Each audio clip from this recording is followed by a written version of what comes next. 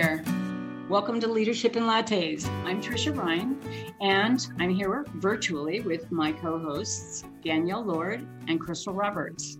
We're very happy that you joined us today. Today, we're going to be talking about trust, which is a follow-up to our last trust session. And we're very lucky today. We're so fortunate and honored to have Jack Zenger with us. And I will give you the short intro, if you will, Jack. Jack Zenger is the co-founder and chief executive officer of Zenger Folkman, a professional services firm providing consulting and leadership development programs for organizational effectiveness initiatives.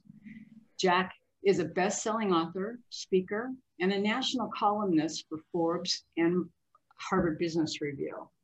With more than 5 decades of experience, Jack is considered a world expert in the field of leadership development and organizational behavior.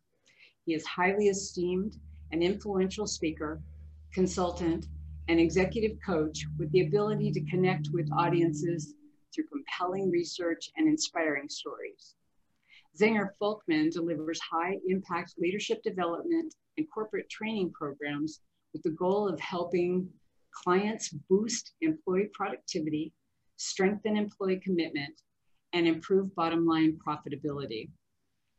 His publications include over 13 books that he has either authored and co-authored, including How to Be Exceptional, Drive Leadership Success by Magnifying Your Strengths, The Extraordinary Leader, followed by The Updated Extraordinary Leader, Turning Good Managers into Great Leaders, and The Inspiring Leader, Unlocking the Secrets of How Extraordinary Leaders Motivate, along with his newest book, Speed, How Leaders Accelerate Successful Execution. And so I would like to welcome you, Jack, to our podcast today. And I hope you want to have fun because I think that you will with us. Not easy being interviewed by 3 women. I've never had the experience of being interviewed simultaneously by 3 women, so I'm looking forward to this. Wow. My pleasure to be with you. I'm delighted. Yep. Thank you. Crystal? So I've got the first question. This is Crystal. And this is a really broad one. So this is just whatever you want to bring into this question. So tell us your story. My story. Yeah. My story. Oh boy. My story of my life and my career, or just wherever I want to go. Wherever you want to go. Tell us a little about who you are and where you've been. Yeah. We did your bio, so that's all that stuff. Beyond your bio. Yeah. You told me, you told the audience here more than they probably wanted to know. Since I was a very young boy, I have been fascinated by the subject of leadership. So my father was a hospital administrator. So as a young boy, I used to go work at the hospital doing menial tasks like mowing the lawn and filing x-rays and doing sorts of stuff. And I had a chance to interact with lots of people in the hospital. And one of the things I became very aware of was the leverage that a good manager could have over the success of the area that they were responsible for. So I saw a head nurse who was just an absolutely wonderful leader in what impact she had on that nursing staff, and the pathologist and the person in charge of the record keeping area. So and I had a chance to watch my father, who had been at this hospital and was there for like 25 years, which is unusual for a hospital administrator to be that long in one position. And so as I went to graduate school and went on in my academic studies, I was interested in psychology, but never in the clinical side, never in the pathological kind of side, but really more in the how can you apply these principles to practical business and daily life? And so I've had a varied career in that I was an academic for 2 or 3 years, and then served as an adjunct professor at Stanford in later years. I've had a corporate career where I was a corporate officer and had a chance to see how the world looked from the inside. And then I've had a chance to spend most of my career in the external world of consulting, kind of being a supplier or vendor of leadership development to organizations. You could describe that as a very checkered, uncertain career, or you could say, well, he's had a chance to see it from different sides. I've really appreciated the opportunity to kind of see it from different directions.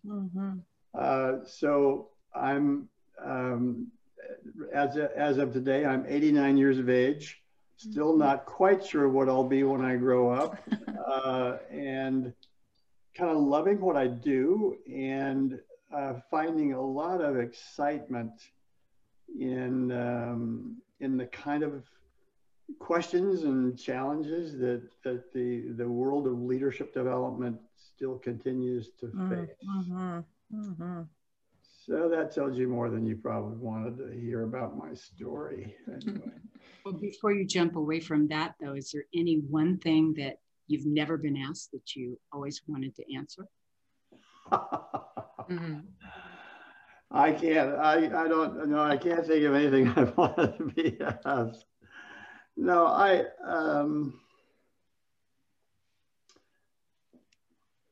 feel I've had a very fortunate life. I've had the good fortune of working for some companies that never wanted me to do things that were unethical or to cut corners. I've had a chance to be in a variety of careers where I thought I was making a useful contribution. So I feel fortunate, because I know that not all people have had that kind of experience. I believe that this world that we're immersed in terms of how do we help leaders become more effective, I think we're beginning to see better and better answers. In my lifetime, I've certainly witnessed an evolution of thinking about what good leadership consists of. And I think I've seen some real progress in terms of how we're going about, executing it. So I can't think of any specific question that I wish somebody had asked me. I had to throw it out there. Yeah, if I think of it, I'll tell you. I'll give you. Danielle? Yeah, so it's a pleasure to meet you, Jack. I spent 20 some years in healthcare as well, including some time in a hospital working with physicians. And actually, my dissertation topic was on nurses, nursing satisfaction. So yeah, it's an interesting world. But the last time, as Tricia alluded to, our last podcast conversation was around trust. And I know that you yourself have done quite a bit of work around trust. And I think, for me, when we think about trust, it's kind of this ethereal concept, right? You kind of know it when you see it or when you feel it, and it's not there when it's absent.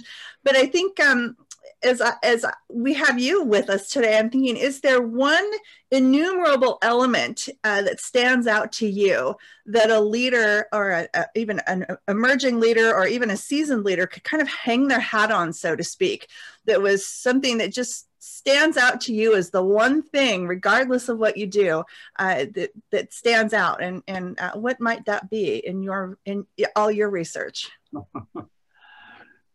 Well, one of the things I remember very distinctly in my early career was meeting a pretty reputable psychologist who was saying that if you were to draw a model of what creates effective organizations, that you would say that the very basic bedrock, the foundation on which organizations are established is this layer of trust between the people who work with each other. And that when that does not exist, the organization, you can have good communication, you can have all kinds of effective work processes, you can have all kinds of creative product development, you can do a variety of things, but unless there is this rock solid foundation of trust, then the organization is not on a stable footing. And you always need to kind of ensure that that's in place. Our research would indicate that what leaders do that kind of really establishes that trust clearly begins with treating people around them with respect and dignity. And I think if there is one fundamental core message that you would hope all leaders could get, it would be that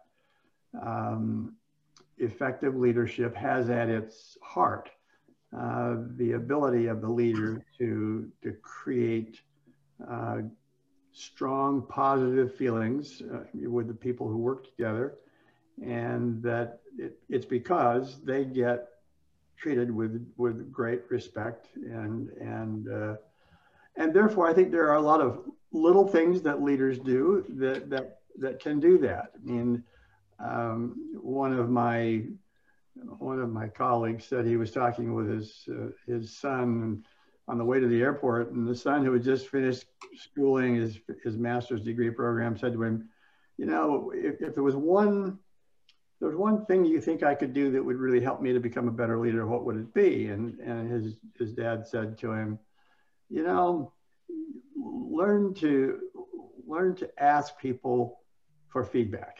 Learn to deliberately seek out feedback from your colleagues. Some people think that that's a sign of weakness, but our research is really clear that it's a sign of strength, and that if you could get people to become more prone to kind of ask for feedback, you can really change their careers, you can change their lives. And that humility that says, I really value what you have to say, I'm interested in what you have to say, I think you've got a useful perspective that I will value and I will gain from. Those are the little things that leaders do that really creates that fundamental foundation of trust. Yeah. Thank you. So well said. Yeah. And I love your message, strong, positive feelings. And I can't stress that enough. Thank you. And can I ask a follow-up question, Tricia? Absolutely. Now I have to remember what it was.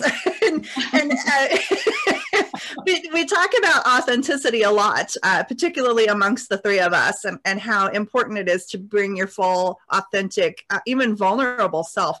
I recently read an article, and I can't recall who the author was, unfortunately, but they had a little different twist on it, and they said sometimes you can be too authentic and vulnerable. Do you have any thoughts on that?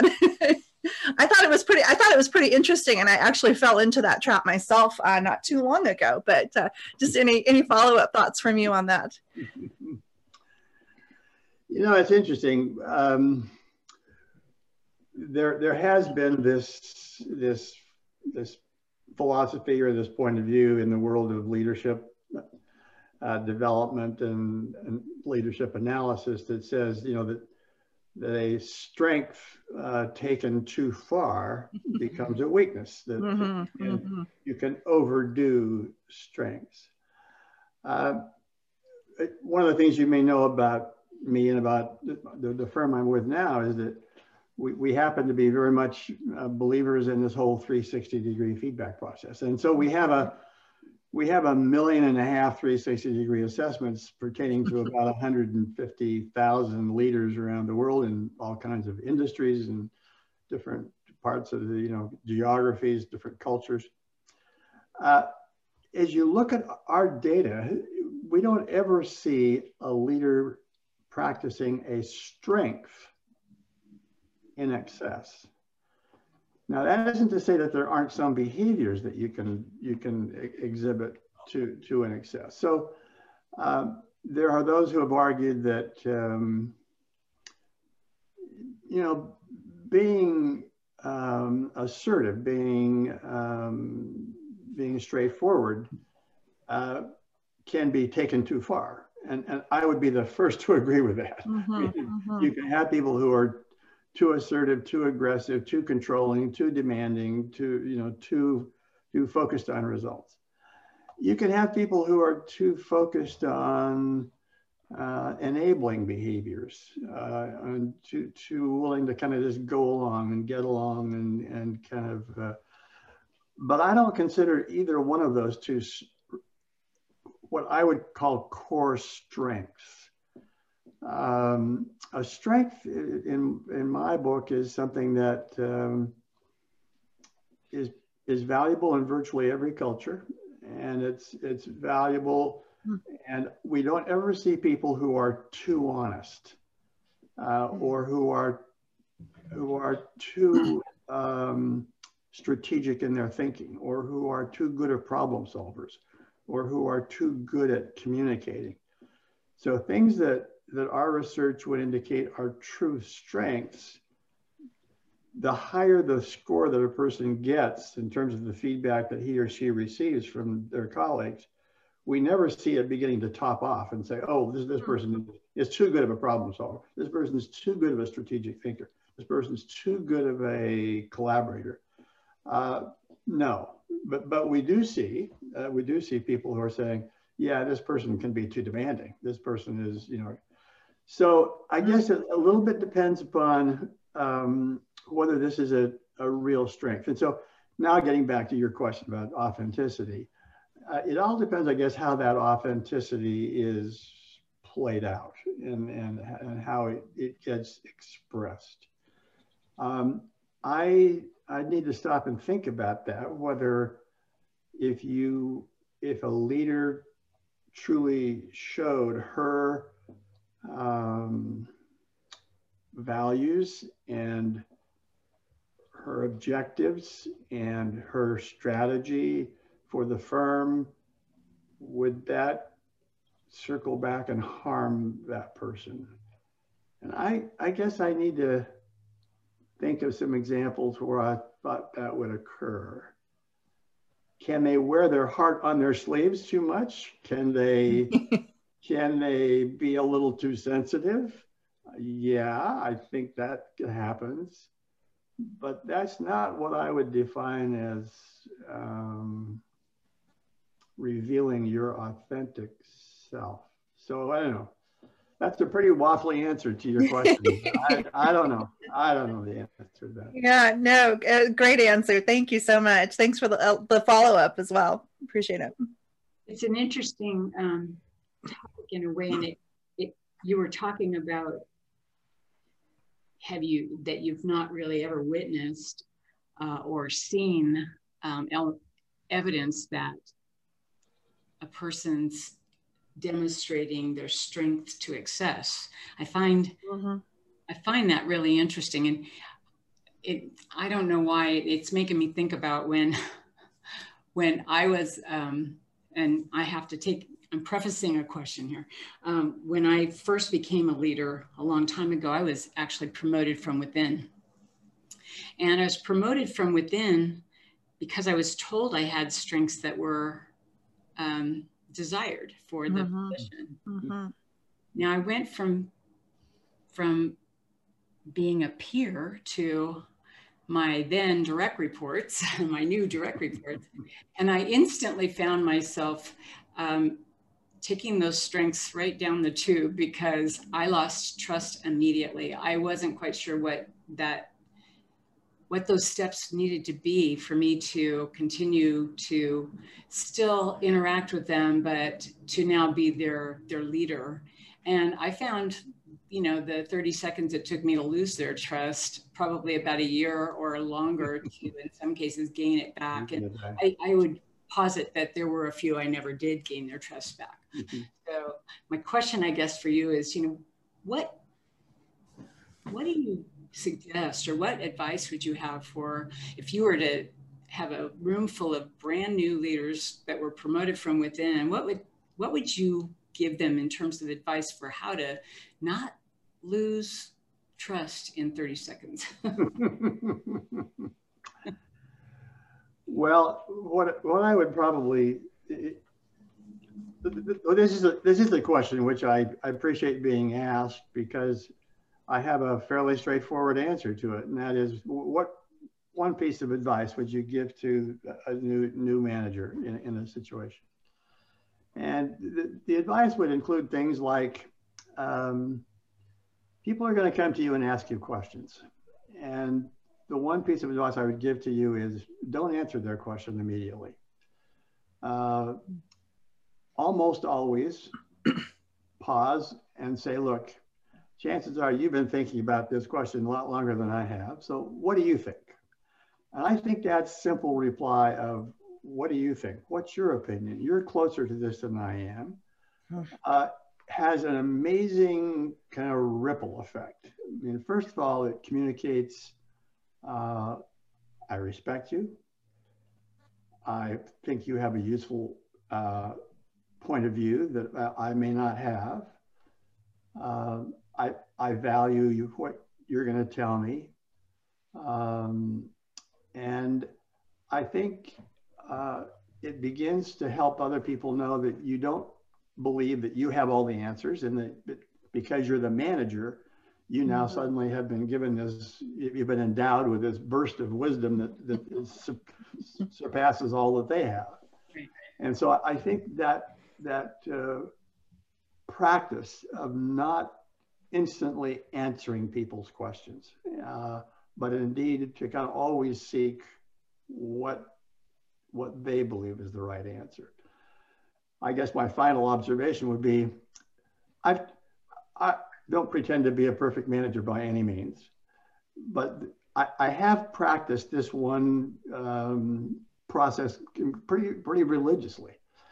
And I will tell you that it's prevented me from making a lot of dumb decisions. I mean, I know that because I paused to listen to what they thought, I thought, oh my goodness, I would not have thought of that. I would not have seen that side of the story. I would not have done that. So I think that willingness to kind of always ask other people what they think is probably the one piece of advice that I would give to a new manager about what can you do to not lose the trust of people that you're suddenly being now made the supervisor of. Secondly, I guess it would be the thing I alluded to earlier, and that is to ask for feedback. And I'll tell you this quick little story. So I have a friend, and you may know the name of Kevin Wilde, who for a number of years was the chief learning officer for General Mills. Our company had invited Kevin to speak at one of our leadership conferences, and a couple of days after that event occurred, I get a phone call from him, and he says, Jack, I'd like to ask a favor of you. Okay, great. He said, I'm going to give that presentation again. And I'd like you, if you would, to just give me one suggestion about what I could do to make that a better presentation. Nice. Whoa, here's this guy who had been a General Electric, General Mills, chief learning officer, very successful career. Here he is calling me, asking me for a suggestion about how to make a presentation better. Well, it happened that I'd kind of listened to that presentation carefully, and I did have one observation, and so I passed it on. He said, hey, thanks very much. That's all I wanted to know. Good to talk to you. Goodbye. And that was the end of the conversation. And I hung the phone up and I said, now I know why you have been so successful. Because you had the self-confidence, the courage, and also kind of the respect for your colleagues to ask them what one thing. So he clearly wasn't calling me fishing for compliments. I mean, because he said, I want to have one suggestion for making it better. So he clearly had the objective of getting better. And that just says worlds about his growth mindset, you know, that no matter how good you are, you can get better. And his practice of that. So I think there are some little things that the leaders can learn to do early in their career that gets them off on the right foot. And then there are some things that they can, you know, easily fall into that gets them off on the wrong foot. So I have no idea what you did to kind of lose the trust of the people around you, but you probably can see it in hindsight. You know, you could probably kind of. Certainly, yeah. I learned a lot after that. Yeah. And I learned it over years. It took me a while, I think, to grow into my own skin when it came to being a leader. So, you know, it's not, that wasn't something that came easily and overnight at all. But, you know, it's interesting because the three of us are in learning and development and organizational development as our field of practice. And what you were talking about, those things on the front end are often the things that we have to coach to on the other end, because for so long people have been doing it wrong that they've never really had the trust, but they've had, I don't know, the fear or whatever that people will follow them, you know, because they have to. And so that's so insightful. I really appreciate that input on the front end. I think that might be helpful for anybody who's listening to this podcast who's early in their career as a leader and really wants to find out now before it's too late or before they end up, you know, spending years trying to unpack it. And so I appreciate that. Thank you very much. Yeah. I would also say, though, that I think that this is an area where as people advance in their careers that they struggle with. So it's almost like as they rise up the chain, the less and less they ask for that feedback, and that I don't know if it's just they don't care anymore, or they just if it becomes too much vulnerability for them to feel like they could ask for that feedback and to really hear it, and they become so insulated. So I don't know, maybe if you could speak a little bit to that, like the importance of continuing to ask for that feedback and being open and courageous. It does take courage to actually be willing to ask for that feedback. And that's probably where those 360s are so important that you do with people. Crystal, we have some data that sort of is broken out by age and this propensity to kind of ask for feedback or not ask for feedback. And what you've said is absolutely right. It starts out when people are in their younger years, in their first supervisory positions. They're much more prone to ask for feedback. And then as people go through their careers through middle management, so it's hard to know if it's the level in the organization that's having this effect or whether it's their age. But those two things tend to go together a little bit. But it's really clear that the demographic that we collect and the information about what position you're in, those two things go hand in hand. And willingness to ask for feedback, seek for feedback, tends to keep dropping through the age of 55 or so. Now, when they get to be 89, they get to be very much more open and Thankfully. But no, I think we do see that.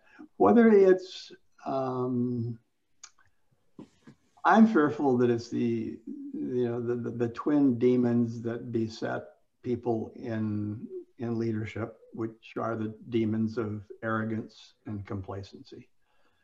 That, gee, I must be wonderful, or I wouldn't have been put in this position. I've succeeded in the past, therefore I can just kind of coast. So I think this combination of getting complacent about the role you're in and kind of arrogant about what got you there and maybe is part of it. So I'm sure it's complex. I will tell you, you asked some of the things what I'm thinking about. I have a strange theory that I will share with you, which I have no data to support, but I will tell you my theory. My theory is that if you could get people to be more, to force themselves to ask for feedback from their colleagues, that very process would increase their level of self-confidence. Oh, well.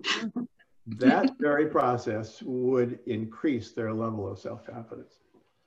And that if you believe in the whole principle that your behavior changes your attitude rather than your attitude driving your behavior, if you could get people to behave in that way, I believe you could change their level of confidence. And just as one more aside, one of the things that we've been kind of talking about, thinking about, and writing about recently is the fact that women leaders at an early age are perceived by their peers and bosses and themselves as having lower self-confidence than their male counterparts. And it's not until they reach about the age of 50 that comes together, and males and females are basically equivalent. How do we help women in their early careers to increase their level of self-confidence? Mm-hmm. Mm-hmm. We know that if you post a job, a man reads the job posting and says, well, I'm 2 out of 3, I'm going to apply for that job. Women, I got to have all 3 of these requirements or I won't apply. Mm-hmm. How do we help women to kind of elevate their level of confidence early in their careers? And if I knew the solution to how do you help people build their confidence, I would be whatever. But I think getting people to force themselves to seek feedback is one way, and I have no data to prove it. Well, though, it's interesting you say that, because you brought up confidence, and that was where I was going to go with this was, I've noticed, sometimes in people I've spoken to that they seem less confident the higher they get. And I think it might be that they've been in that room with the door closed for so long that they may be a little bit afraid of that. What's going to happen if I, present myself? So I don't know if that has anything to do with it, but I do believe that confidence is something that has to do with that as well. And I've never been able to quite identify what that one thing was that caused that. So. Yeah, and it's interesting too that, the conversation we were having about the executive level and not seeking as much feedback and becoming complacent and some of the arrogance really fits in with what a lot of the EQ folks have found in their own research, is that the higher up the ladder you get, so to speak, the lower your EQ points start to slip. So it certainly fits within that body of research as well. So. Gosh, we could unpack on this one. So, Danielle, did you have another follow-up question you were going to ask on? For some reason, I thought we had another question you were going to talk about. I think one of the questions that we had was around what have you found is, and I'm sure there's a number of things, but we're all fallible and we're going to break people's trust. Not that we want to or intend to. And sometimes it's even more the perception than the reality. We're just coming from different places. And, but the end result is we've got broken trust. How do we go about solving that, building that? We know the research says that it takes so long to build that trust and just a moment to break it. So, advice about that. Well,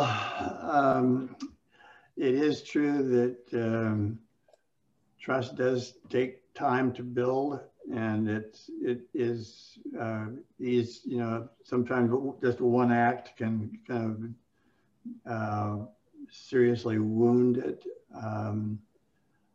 I don't know of any magic elixir that we can prescribe that will kind of undo all that. I think there's nothing like apology and heartfelt saying, "Hey, you know, I was wrong. That was not a good decision I made," and not pretending I'm perfect. I think that helps, and it's refreshing when you see executives who say, "Yeah, that was not a good decision," and we do make mistakes, and that's part of being human and part of being in that position. And but I wish I had a good solution to how you rebuild trust. But I think it's the same things that built trust originally, and so it's good communication, treating people with respect, being a good collaborator, and it's those behaviors that I think in the long run will win. And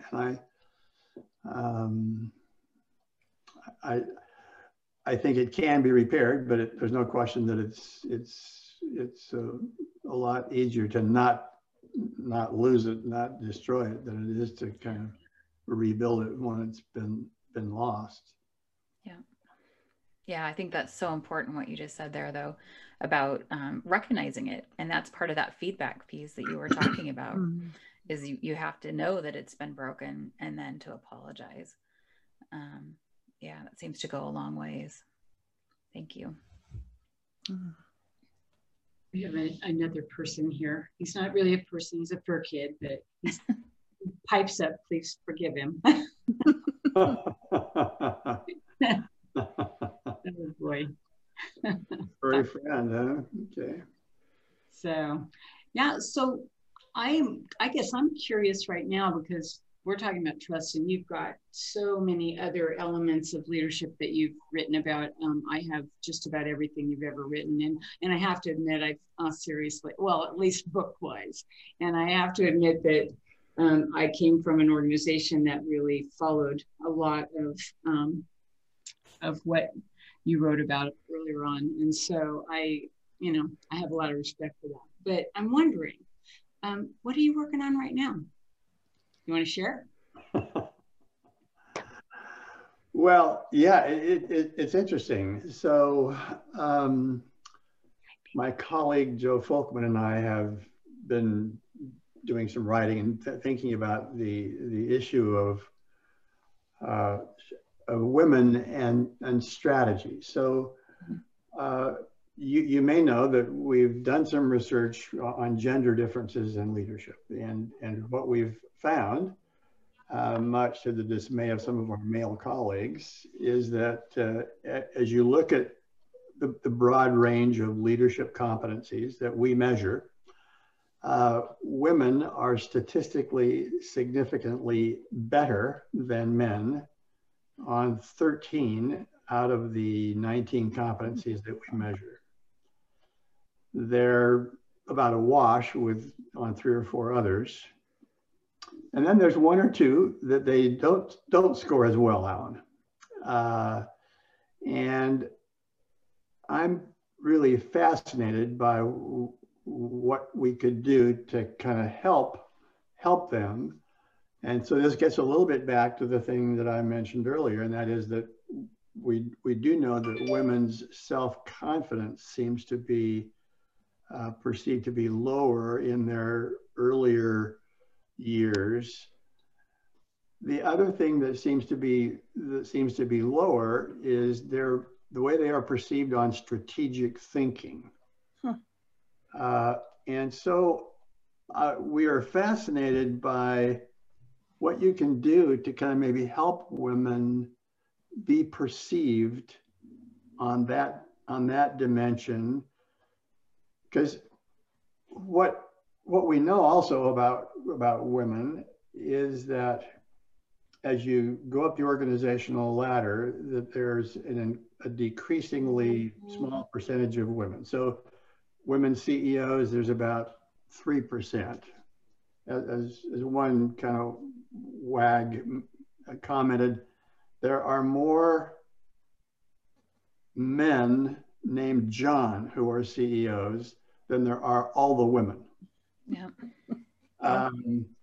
So why is that? And what is there that, and does this, is this difference in the way they are perceived in terms of strategic thinking, does that get in the way? Because the other thing that our research shows pretty clearly is the biggest difference between those who are elevated to the senior most positions in companies and those who kind of at the middle and lower levels is this strategic thinking kind of attribute. So how do we help women on that one? And so I was having this discussion with a coach, a woman coach, and she had kind of like some of the same observations. And she said that with one of her clients, she said, you know, maybe it would help if you kind of deliberately altered some of your language so that in a management meeting, rather than just simply coming up with a new idea or a new perspective, what if you prefaced it with something like, so how does this fit into, how does this thing that we're talking about fit into our overall strategy? How does it fit into our long-term corporate initiatives? Or what are the strategic implications of this decision that we're making? So to deliberately bring into the conversation the fact that she is trying to link what you're doing with strategy. And so she said that she had this client who did that. And about a year later, when she did a repeat 360, guess what had happened? She had gone from being kind of fairly, you know, low in terms of her scores on strategic thinking. Wow, she was now perceived by her peers and colleagues as being very high. She was doing really well on this. And it was nothing more than her kind of deliberately using that language. Is it because women don't use that language as much? And so what we're currently thinking about is how do we help kind of level this playing field and in this one area that may be responsible for women not being elevated to senior positions in the same percentage as they ought to be. Maybe we can help fix that. Oh, it's fascinating. Yeah. That's great. It makes me wonder, you know, women often are perceived as being the ones who are, you know, they'll come in and fix, or they'll have a quick fix to a solution or a solution to an issue. So it's really come in and put out the fire right now. And so they may often just be, you know, revolving around that world instead of being seen as somebody who's thinking further out. They may be thinking further out, but they're so busy doing all of this, you know, let's fix this right now, let's get this right now, let's get it on the table, let's do that, that they may not be seen as people who could do anything more than that. So it's really interesting that you take it to the, how do we shift language to have them perceived so differently? That would be great. Language is powerful. It is. Well, and it's also true that we're learning, I think, more and more, and there's better and better evidence that there are some genetic differences in women's brains and men's brains. They're wired a little bit differently. Yeah. Women have a much larger corpus callosum, which connects the two hemispheres. And so is it because women are much more adept at kind of going back and forth between, you know, the tangible physical results and the interpersonal emotional consequences of those results? but we do know that there really are differences in the male and female brain. And if we can just help people understand, you know, the positive advantages of those differences, and that if we're perceiving the woman's ability to kind of focus on multiple tasks simultaneously and to see the broader dimensions in contrast to their male counterparts who are much more linear and following this straight path, if we can see that those are, you know, those are just inborn differences and that it's okay. What a difference we could make maybe in having a higher number of women elevated to the more senior positions, which is clearly would be a great asset to many organizations. Yeah, we're missing that perspective at the highest levels. Yeah, for sure. Fascinating. I'm going to be interested to see where you go with this, because I think it will have a lot of impact on the kind of work that we do. And certainly, you know, we all end up coaching a lot. And I think that there might be an opportunity for us to hit women at younger ages as well, you know, to try and kind of head that off at the pass before it is something that they've already entered the workforce and it's, you know, something that has to be fixed. Yeah. So we are, I'm afraid, getting very, very to our end. And I'm so sorry. I mean, we could sit here and have this conversation for 5 or 6 hours. And but I want to thank you, Jack, so much for spending so much time with us. That was a gift for us. We really appreciate it. It's been awesome. In fact, this isn't just helping us, the three of us who love getting together and talking about leadership, but it is also something that I think we can each take back and pretty quickly put some action to some of this and how we can use it to the advantage of our own clients. So we really appreciate this. We weren't trying to, you know, pull that out of you so that we can take it away, but we are taking it away because it's important. And I think it'll be great for those who are listening to this podcast as well.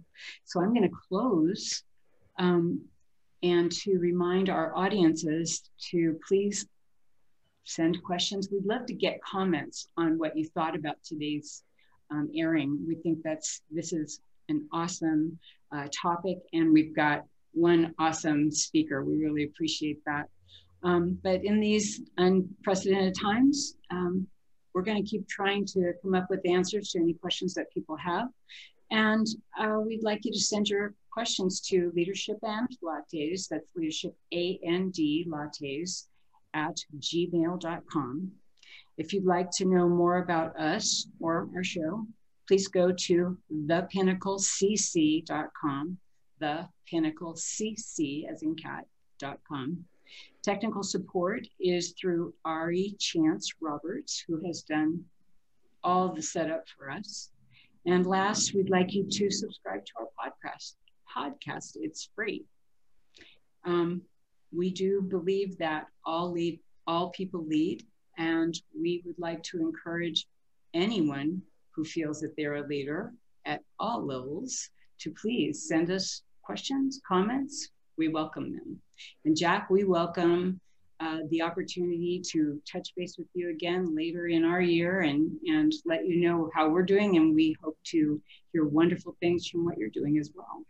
But thank you so much. Yes. Also, so Jack, do you want to give a shout out to where they can connect with you as well? Yeah, so we also have a podcast called The 90th Percentile. It's a free of charge podcast. And so your listeners are welcome to sign up for that. We try to have a regular update of some of our research, and so we would welcome that. And they can contact us by going to our website, which is www.zenger.com. And we'll be sure to put that on our LinkedIn sites as well to make sure that everybody has it. We did try that once on the first thing, and it just didn't. come up live. So we'll just make sure we put a link to it. All right. Okay. Yeah, and we'll link it in our guest page also off of the Pinnacle website as well. So Good. yeah. Absolutely. Thank you so much for your You're welcome. Thanks again, Jack. So many Easter eggs there. Yeah. Okay, bye for now. Yeah. Hey.